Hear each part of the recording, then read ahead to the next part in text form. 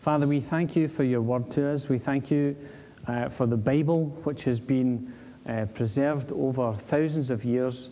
Father, despite many attempts to destroy it, it has survived. And not only has it survived, it has thrived. Father, we thank you that we have access to this book. We have access to the words in it, which we understand are God-breathed, they're inspired by the Holy Spirit. And Father, we pray that you'd help us not to take it for granted. Father, help us to realize that we have this incredible resource. Father, even when Christians in other countries don't have that resource, Father, there are some people in our world who don't even have a copy of the Bible in their language. And so, Lord, we pray that you'd raise up people to translate it into all these different languages where it's still to be written into. And Father, we pray that you'd raise up people to that work.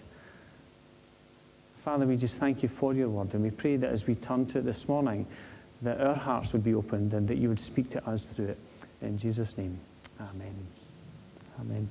Let's turn to Ephesians chapter 6, and it will be verses 10 through to 12.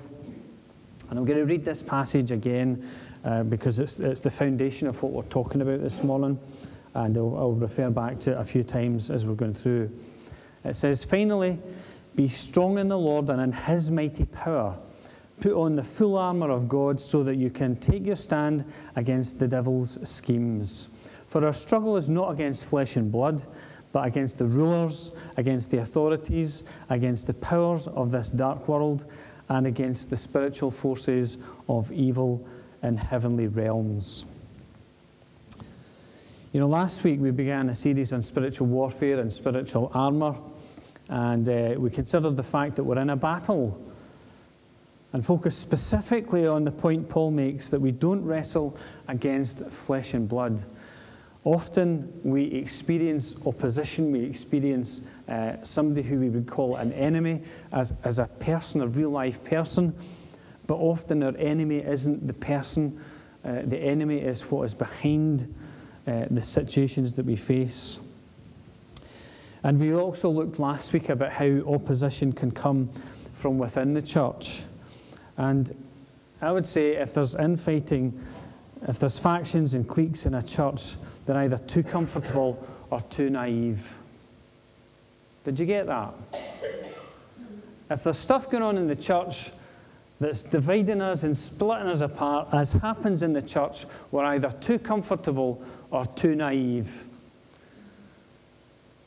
It really is quite incredible to see what happens in the church of Jesus Christ these days, the way that we are split and divided over doctrine, over issues, and I understand why we have splits and divisions, but we miss the point that we have a real enemy.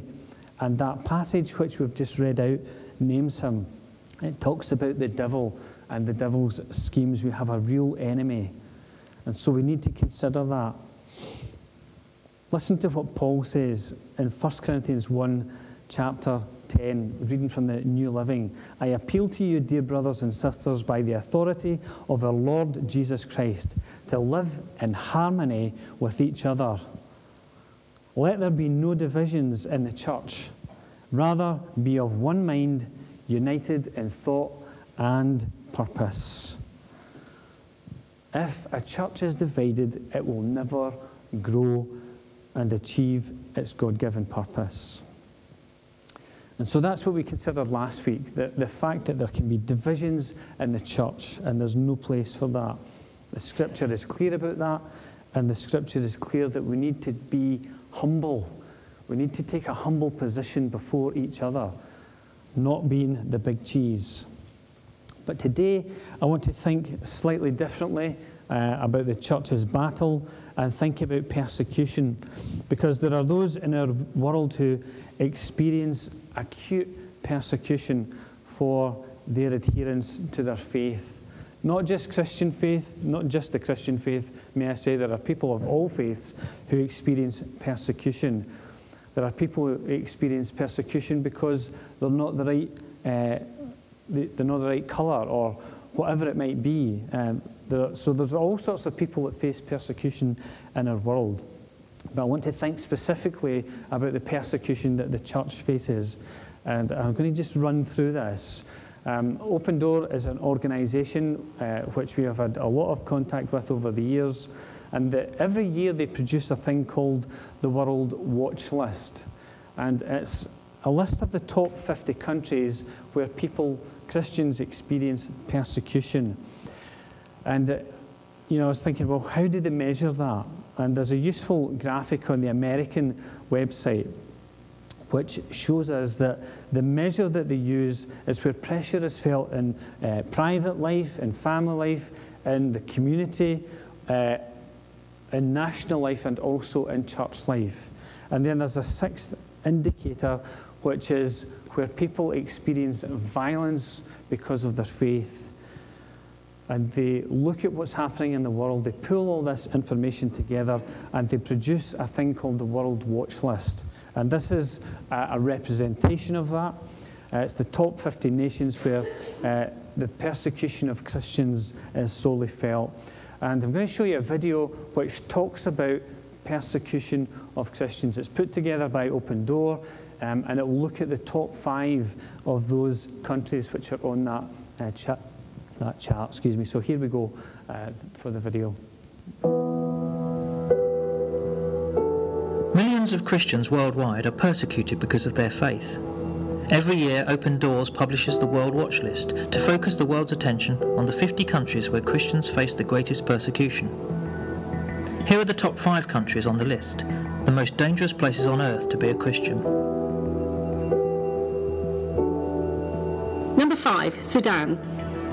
The government is determined that Sudan should become a fully Islamic country. Leaving Islam is punishable by death. In the north of the country, the government have imprisoned pastors and demolished churches, while in the south they are waging a war against the non-Arab, mostly Christian people. At least 5 Sudanese Christians were killed and 12 were imprisoned for their faith in 2016. Number 4, Pakistan. Christians faced more violence in Pakistan in 2016 than anywhere else in the world. Among the outrages, a bomb attack at Easter in Lahore killed at least 69 Christians. But the violence is ongoing. An estimated 700 Christian women and girls are abducted every year. The blasphemy laws are often used against Christians. If you are accused of having insulted Islam in any way, your life is in danger.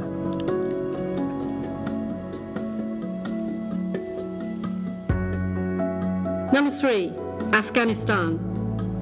All Afghan believers are secret converts from Islam. Anyone who dares to leave Islam faces arrest and may even be killed by family members. The result is that there is no visible church. Only God knows how many secret believers there are in Afghanistan. Number 2, Somalia. If you are even suspected of being a Christian in Somalia, you could be murdered on the spot. At least 12 secret Christians were killed last year. Christians face violence at the hands of the militant Islamist group Al-Shabaab, but also from family and local clan leaders. Number 1, North Korea. North Korea is number 1 on the World Watch List, as it has been every year since 2002. To follow Jesus in this country is to risk imprisonment, torture and death. The regime considers Christians enemies of the state. Tens of thousands of Christians are incarcerated in horrific labour camps, while thousands more keep their faith a complete secret, often even from their own family. Even so, underground churches are growing, and in secret the gospel is spreading. Despite all this, the persecuted church is not merely surviving. It is living, growing and continuing to spread the good news of Jesus Christ.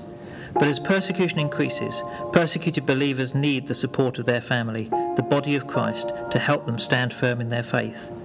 Today, your voice, your prayers, your gifts are more vital than ever before. It just gives us a little picture into what other people face in other countries. We don't face that type of persecution in our country. There's probably a time in our history when we did. And, one of the countries that was mentioned there was North Korea. It was number 1 on the World Watch List, where people face imprisonment, torture and death.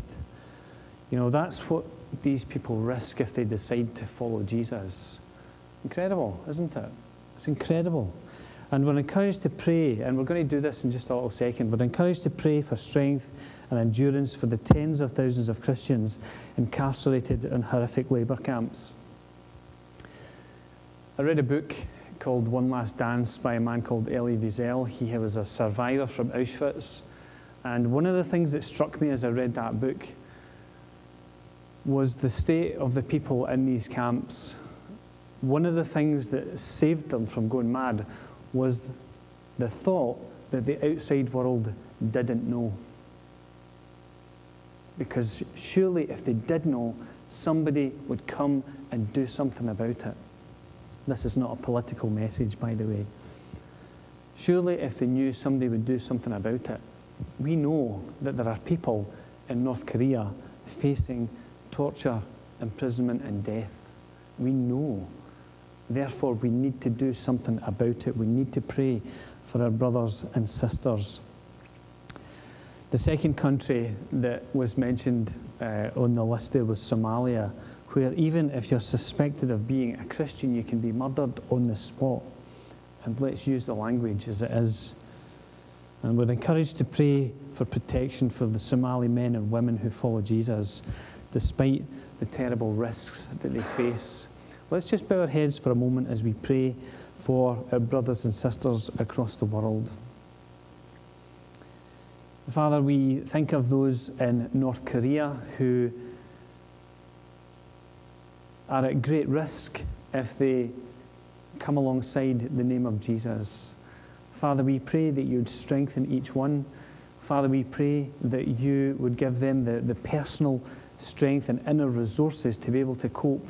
Father, for those who find themselves imprisoned, Father, for those who find themselves in a situation which we can only begin to imagine the horrors of. Father, we pray that you would strengthen them. Father, may they know your presence in such a special way. And Father, we pray that you would do something that would break the yoke of persecution over these people. Father, for those in Somalia, Father, we pray again your protection over them. Father, that you would strengthen every believer. And Father, we pray that you would cause your church to grow. It seems an impossible task, but Father, it seems to me that in the areas where your church experiences persecution, these are the places where it is growing. And so, Father, we pray that you would strengthen every believer. Father, help us to get alongside organisations like Open Doors and support the work that they do. Father, we know that in their partnership with the local church, that the resources which we give go to the right place where it's needed most. And so, Father, we pray that you would touch our hearts today. And, Father, that we would think about our responsibility to brothers and sisters who experience such intense persecution for their faith. Father, we ask these things in Jesus' name. Amen. I listened to a man called Eddie Lyle come and speak. He is the president of Open Doors. And this is what, this isn't what he said, but this is what he says in an article which I was reading. For secret believers in the Middle East and in North Africa, persecution is normal, as it often is in the Bible. I remember Eddie saying that the Bible is a book written by persecuted Christians, for persecuted Christians. So true. They read the disciples' stories in the book of Acts and they see their experiences mirrored there. They read the words of our Saviour himself in the Gospel saying, if they persecuted me, they will persecute you also. Taking up the cross, as Jesus said, is an intrinsic part of being a follower. Sacrifice, self-sacrifice specifically, comes as part of the territory. Incredible words. And this is a man who's travelled to many of the countries where they're experiencing persecution.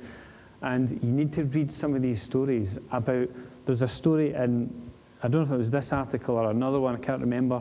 There's 2 articles I read, but a story of a whole village who had the same dream of a man dressed in white. They all had the same dream at the same time on the same night. And they encountered Jesus.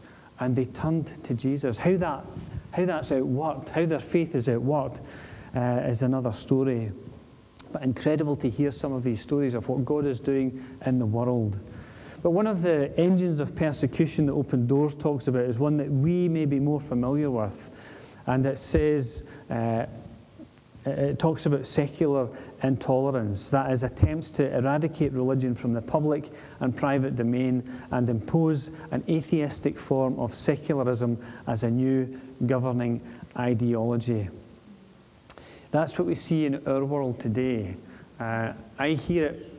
We've been in school and around school circles sometimes. Some of the things that come into school, and I was just doing some research this week, and on the Humanist website, and this is just a little extract from it.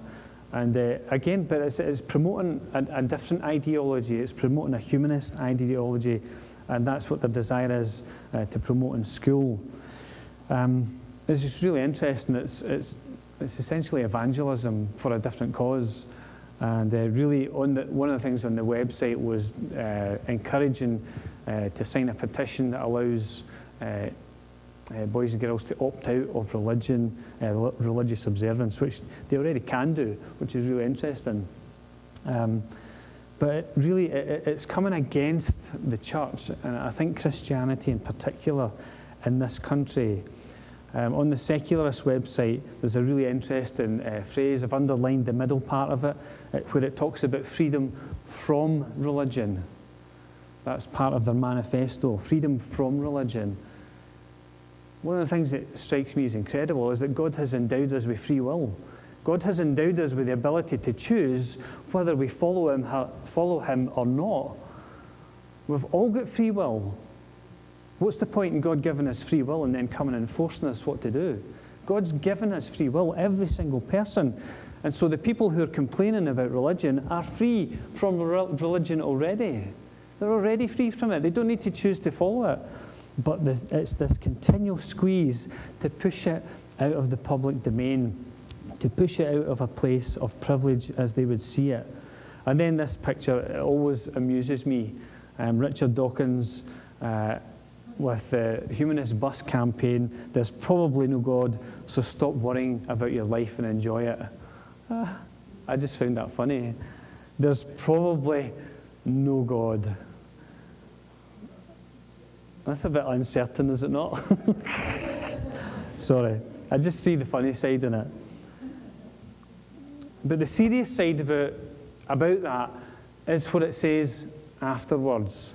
Stop worrying about your life. Stop worrying about it and enjoy your life. You know, I already enjoy my life as a Christian. I don't think there's anything that I do without as a Christian. And the things that I perhaps do without are the things that are going to be harmful for me anyway, because they're not how God's designed me to work. And so, what's it really saying? It's really saying we don't like religion. We don't like the idea of a God that we're accountable to and that one day we'll stand before and give an account of our lives. A God who will stand as judge one day. And so there's opposition from all over. Opposition from outside of the church is what we're thinking about today. But in all of this, we must remember, and this is so important, that our struggle is not against flesh and blood. It's not about other people, but against rulers, against the authorities, and against the powers of this dark world. When we think about those who oppose the Christian faith, or even any faith for that matter, we need to remember Jesus' words on the cross when he said, as he was dying, "Father, forgive them, for they don't know what they're doing." He encouraged us to pray for our enemies. Not to come against our enemies, but to pray for our enemies. Because Jesus recognized that behind the person presenting themselves as our enemy is a spiritual thing which is going on, and they don't see it. So he encouraged us to pray for those in authority, to pray for those who rule over us, those who have power in our society.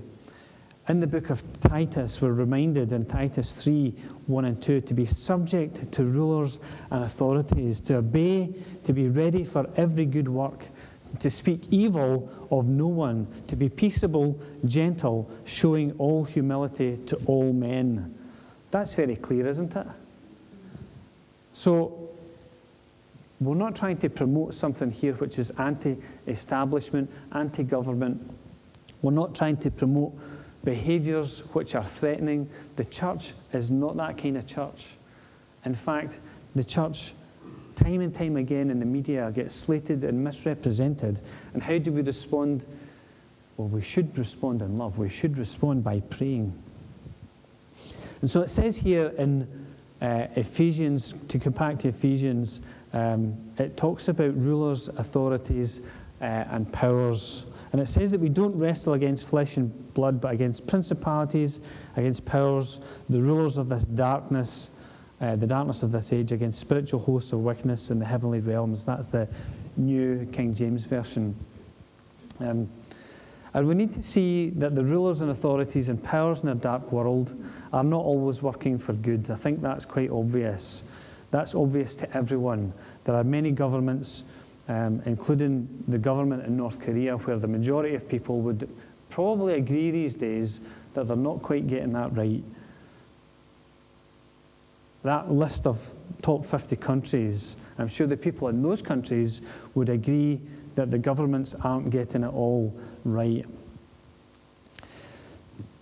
But in my thinking, and I think the point I want to bring out about rulers, authorities, and powers, there are in this world establishments where there is rule, where there is power, and where there is authority. Okay, there are things in our world, there are establishments, and places where there is power and influence in our world. And I, for one, am glad I'm not in that place.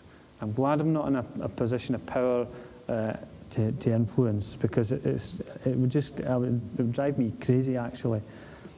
But as a church, we need to remember that there are powers that be, if I can use that expression, that are contrary, that come against the church.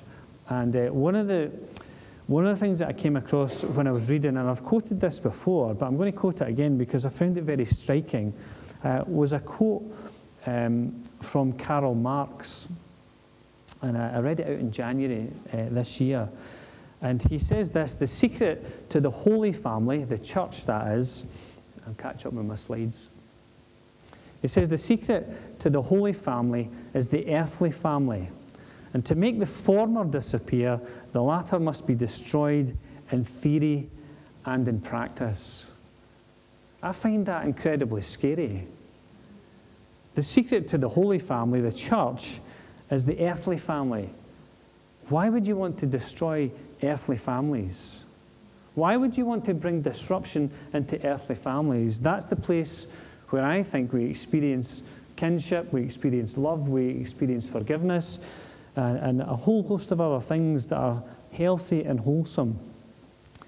But clearly in his philosophy here is an idea that once other people get hold of that idea, it goes to somewhere that we probably even he didn't imagine.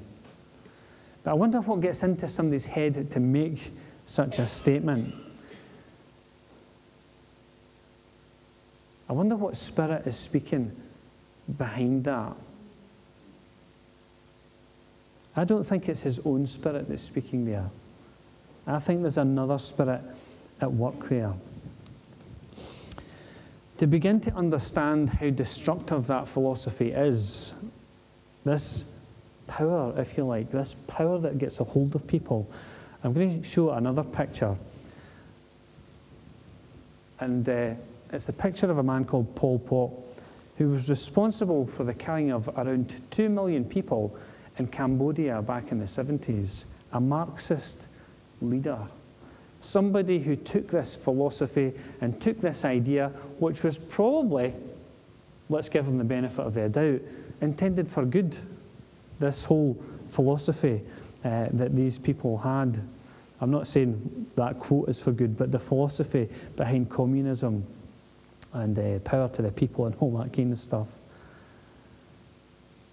But not when it goes that way. Not when 2 million people are killed in the killing fields of Cambodia. Cambodia. The same philosophy exists in Korea, which we've already observed is number one on the World Watch list for persecution of Christians.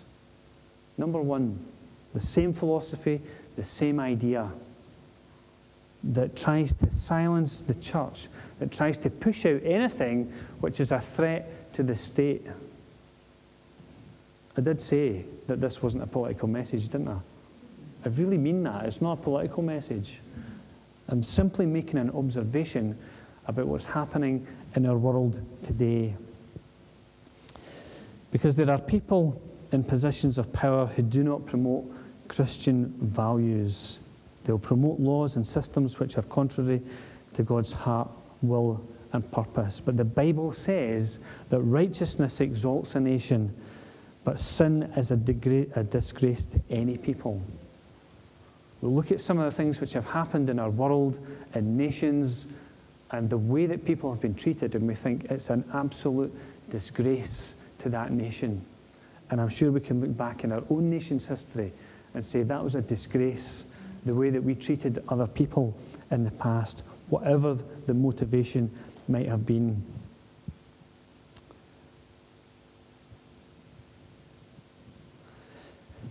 I'm just going to skip forward a wee bit in my notes. What we need to recognize is that there are other things behind what we see. My dad used to call it second causes. Behind the rulers, behind the authorities, and behind the powers, there are second causes. It says that there are rulers, authorities, and powers in this dark world. And when it says dark world, it's talking about an age or a period in time. The word world that's used there is really talking about an age or a period of time.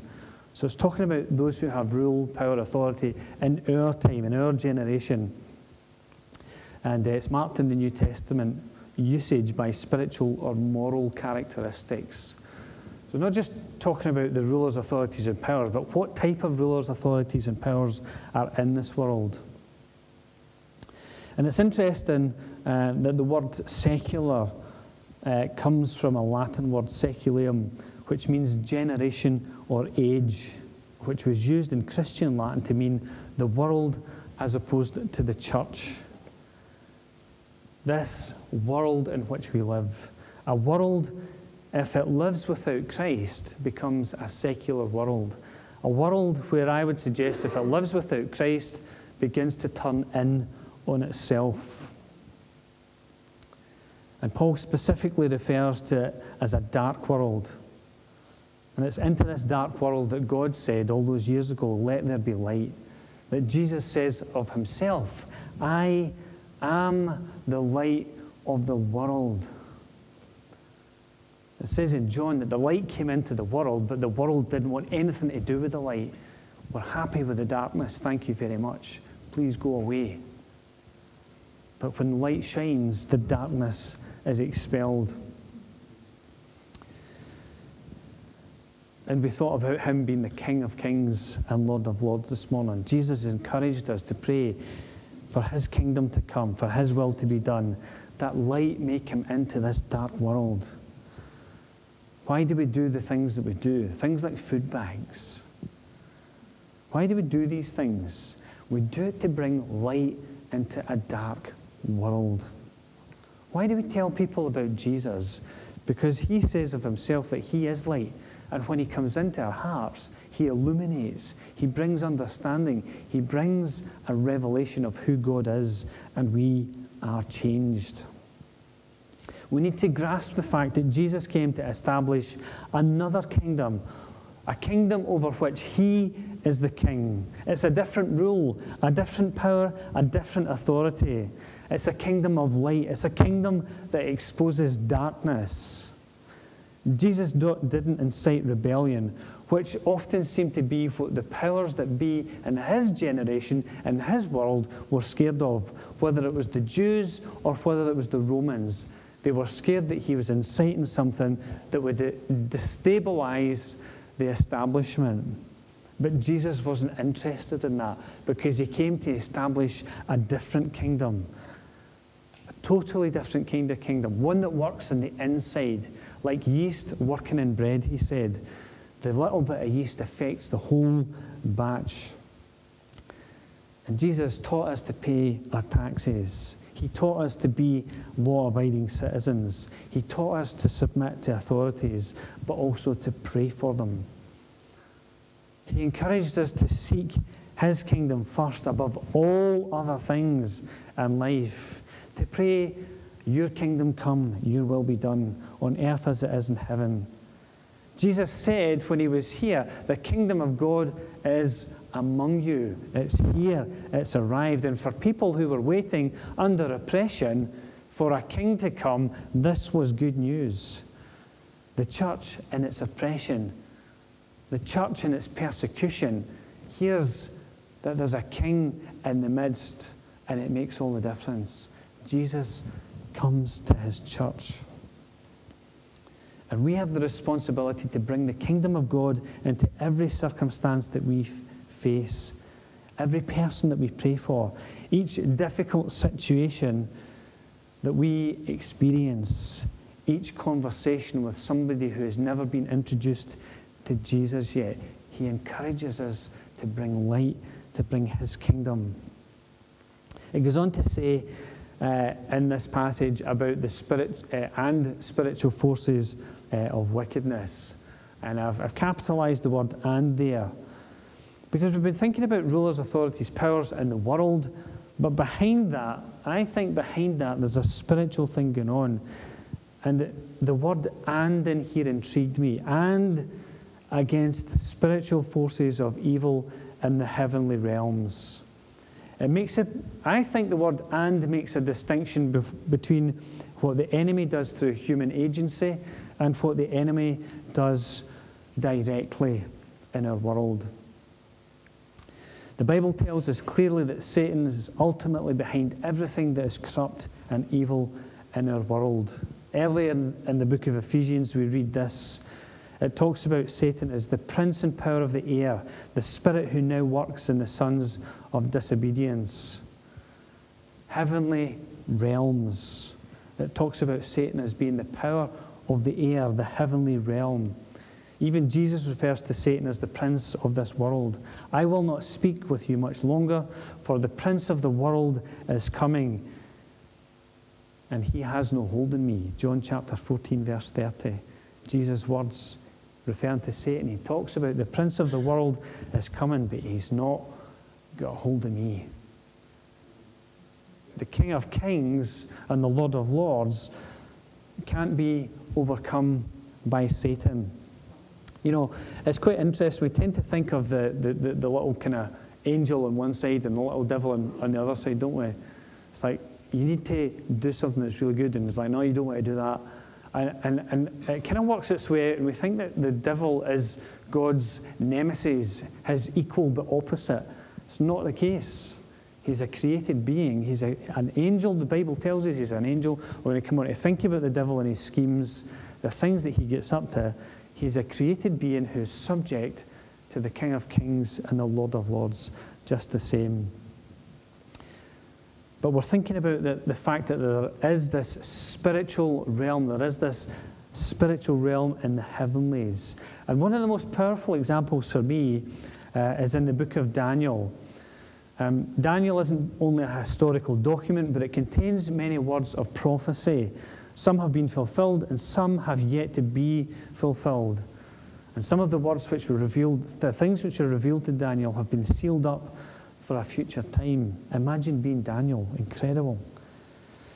And this is a powerful example. It gives us insight into the spiritual reality in our world, and perhaps an indication that Satan's forces are given specific areas in which to operate and exert their influence. And it can be closely linked with rulers, powers, and authorities that we've been considering. Let me read this little excerpt from the book of Daniel. It's in chapter 10, verses 12 to 14. Then he, the angel it's talking about, said to me, "Do not fear, Daniel, For from the first day that you set your heart to understand and to humble yourself before God, your words were heard, and I have come because of your words. But the prince of the kingdom of Persia withstood me 21 days, and behold, Michael, one of the chief princes, came to help me. For I had been left alone there with the kings, interesting to note that it's plural, of Persia. It's an interesting passage and there's so much in it, and we're only going to skim through it.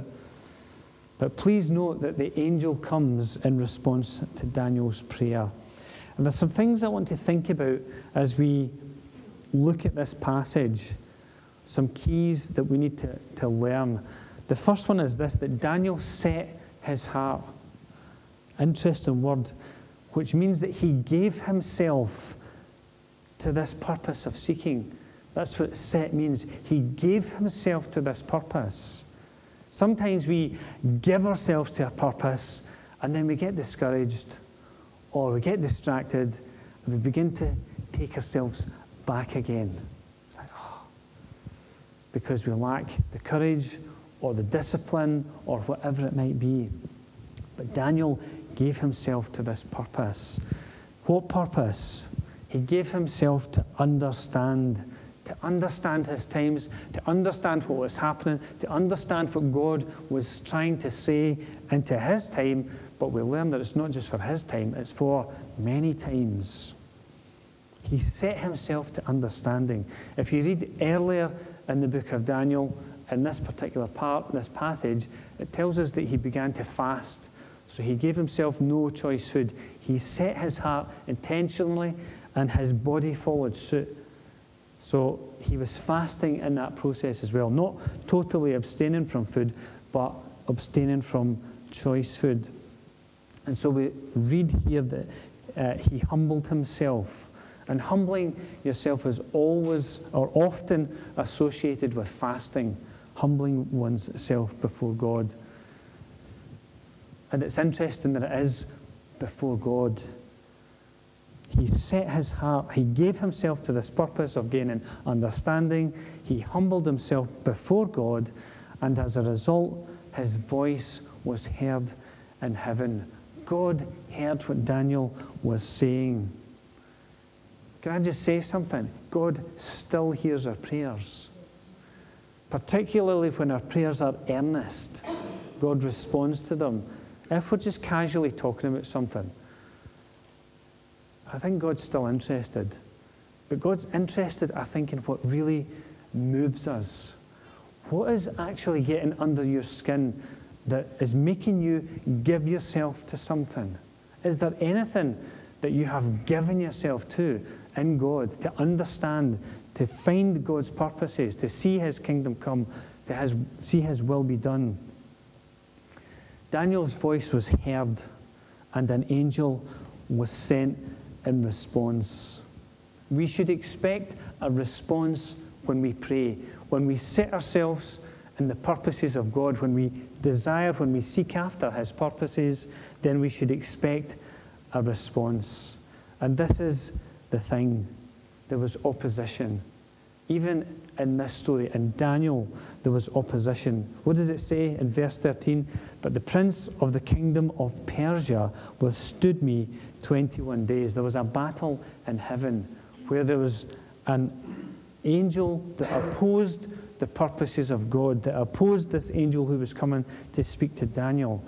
And it paints a picture of a spiritual reality in our world which we're often unaware of because we get so caught up with the flesh and blood.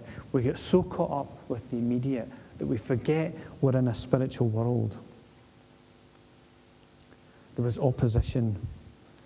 This prince of the kingdom of Persia, it's talking about a spiritual force, came against the angel. So much so that another angel, Michael, who we read about in the New Testament, had to come and assist. There was opposition. I don't think the prince of the kingdom of Persia can be a man. How could a man ever oppose an angel? In every account of angels in the Bible, we read that people just crumble in front of them. There's no account in the Bible of a person meeting an angel and not being overwhelmed in some way. In the New Testament, when we think about it at Christmas time, the story of Mary, she was overcome by this encounter with the angel. So I think what we're referring to here is a spiritual force. But the attitude of Daniel's heart is astonishing in all of this. Daniel's steadfastness and purpose, his obvious humility, are powerful aspects in his prayer. And I think we need to learn something from this. We need to remember that we're in a battle. We need to remember that the opposition can come from inside the church, and we need to be aware of that. But we need to remember also that the opposition comes from outside of the church, as we've been thinking about today. We need to learn from Daniel's prayer, steadfast in purpose and humble before his God. We need to learn that we must set our hearts in prayer as well. We also need to remember sometimes, though, that the answer is on the way. Sometimes we get discouraged. Sometimes we think God's not heard us, but the answer is on the way. We can't neglect the fact that we're in a spiritual battle. Life was never going to be easy, was it? We're in a spiritual battle. And I think if there's a message for the church today, it's that the church needs to wake up to realize that we're in a spiritual battle. We also need to realize that our battle is not with flesh and blood people, whether it's in the church or outside the church. The battle is with an enemy which, although crafty and powerful, is still defeated. Christ has defeated the enemy through the cross. And we must never forget that he who is in us, the Holy Spirit, is greater than he who is in the world, the prince and power of the air, as we thought about. And so, as I finish, to the Christian, the Holy Spirit lives in you. Surrender in humility to the purpose that God wants to work through you. A purpose for the establishing of his kingdom, his rule and his authority, and to bring light into this dark world. That is your purpose as a Christian, to be a light. And you can't hide your light. Lights were never designed to be hidden. Lights are meant to be where they can be seen and bring benefit to people. Maybe you've never made that decision to become a Christian yet. Maybe you're exploring. Maybe you want to know more about who God is. If you've never made that decision to become a Christian, then I invite you to ask God, the Holy Spirit, into your life. And it's a simple matter of confessing your sin, confessing your need for a Saviour, and confessing your own inadequacy to accomplish anything that is pleasing to God in your own strength. All we need to do is surrender to him, to his grace and to his goodness. This same Holy Spirit will come in to our hearts, will come into your heart. All he's waiting for is an invitation. We can't ignore that we're in a spiritual world with spiritual realities. And everything that's spiritual, that opposes God, will try and stop people from seeing the light and from seeing the truth. But I encourage you to make that decision, to make that little decision to say, Holy Spirit, come in and switch on the light inside. And he will. He's promised that he'll do it. Let's just bow our heads in prayer. Musicians, please come back up.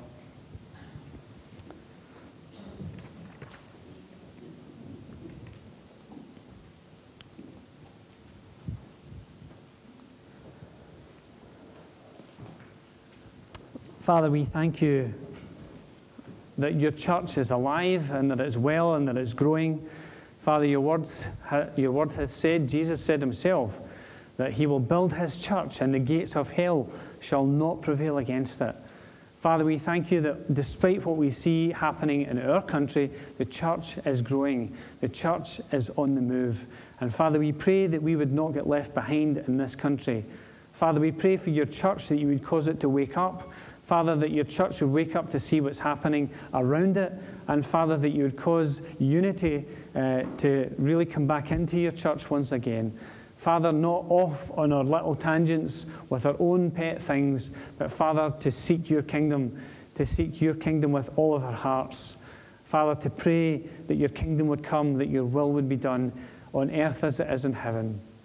And so, Father, we pray that you would help us, like Daniel, to set ourselves to this purpose, to seeing your kingdom come, to seeing your will be done, to seeing your kingdom established. And Father, it starts with us. It starts with my life, with the lives of everyone that's in this congregation today. It starts with us setting ourselves to your purposes. And so, Father, we pray that you'd come and that you'd move amongst us and that you'd do something in us. And Father, for those who've maybe never made that decision to follow Jesus yet, Lord, we pray that your Spirit would come and that you would just draw people to yourself. Father, that your Spirit would draw every believer, every non-believer yet to yourself.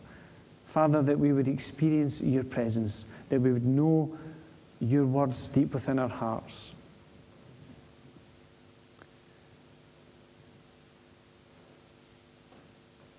And just as we finish off this morning, I don't think we can really not respond to what God has been saying this morning. And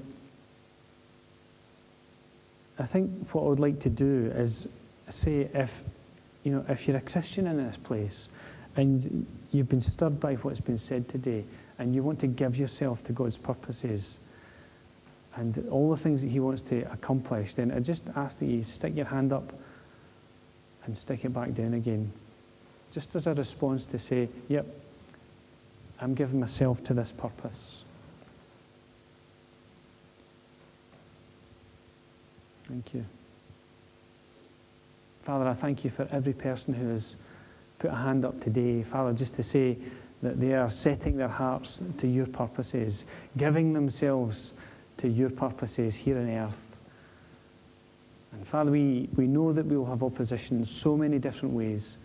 But Father, help us to stay strong and to stay firm, to remain prayerful, to remain humble before each other and before you. And just before we move on, if there's anyone who's not made a decision to become a Christian yet, and you want to do that, then I would invite you to just stick your hand up as well. If that's you, then just pop your hand up. We'll pray for you. Father, we thank you for your purposes on this earth. Father, purposes that are to bring good in this earth. Father, purposes which are to eradicate evil in this earth. And Father, we thank you that even for those who've experienced injustice, Father, that when they stand before your throne, that they will get justice for the atrocities which have been committed to them and to their families. Father, we thank you that you're a God who loves us, a God who cares for us. And Father, we pray that your Spirit would come and that you would just strengthen us and cause us to be the church that you desire us to be. Father, take us out into this week with your heart and purposes in mind. Strengthen us. Father, give us the resources that we need. Lord, those who need a touch in their bodies physically, Lord, we pray that you begin to release gifts of healing through the church, through your body here.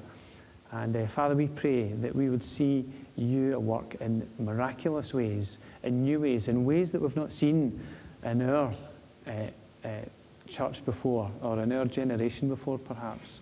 Father, we pray that we would see you do incredible things as we give ourselves to you. In Jesus' name we ask. Amen. Amen. We stand, we're going to sing a closing song, give our tithes and offerings, and really praise our God as we finish off today. Meaningful to us. Father, we thank you that you have achieved something that is beyond our generation, beyond time. Father, something which lasts for eternity. Father, we thank you that our salvation is in you. Father, we thank you that justice is in you. And Father, we thank you that you have said that your purposes will prevail. And Father, we just pray that you would help us as we go into this week, Father, to face all the things which are before us with your strength. Father, in your mighty power. Father, you've not called us to do these things on our own, but Father, you have come to give us life and to give us strength and to give us power. And so, Father, just once more, we pray for your persecuted church across the world, those where it's where the persecution is extreme. Lord, we pray that you strengthen every believer. Lord, may they know your comfort, the comfort of the Holy Spirit. Father, may they know the love of God. And Father, may they know peace in their hearts. In Jesus' name we ask. Amen.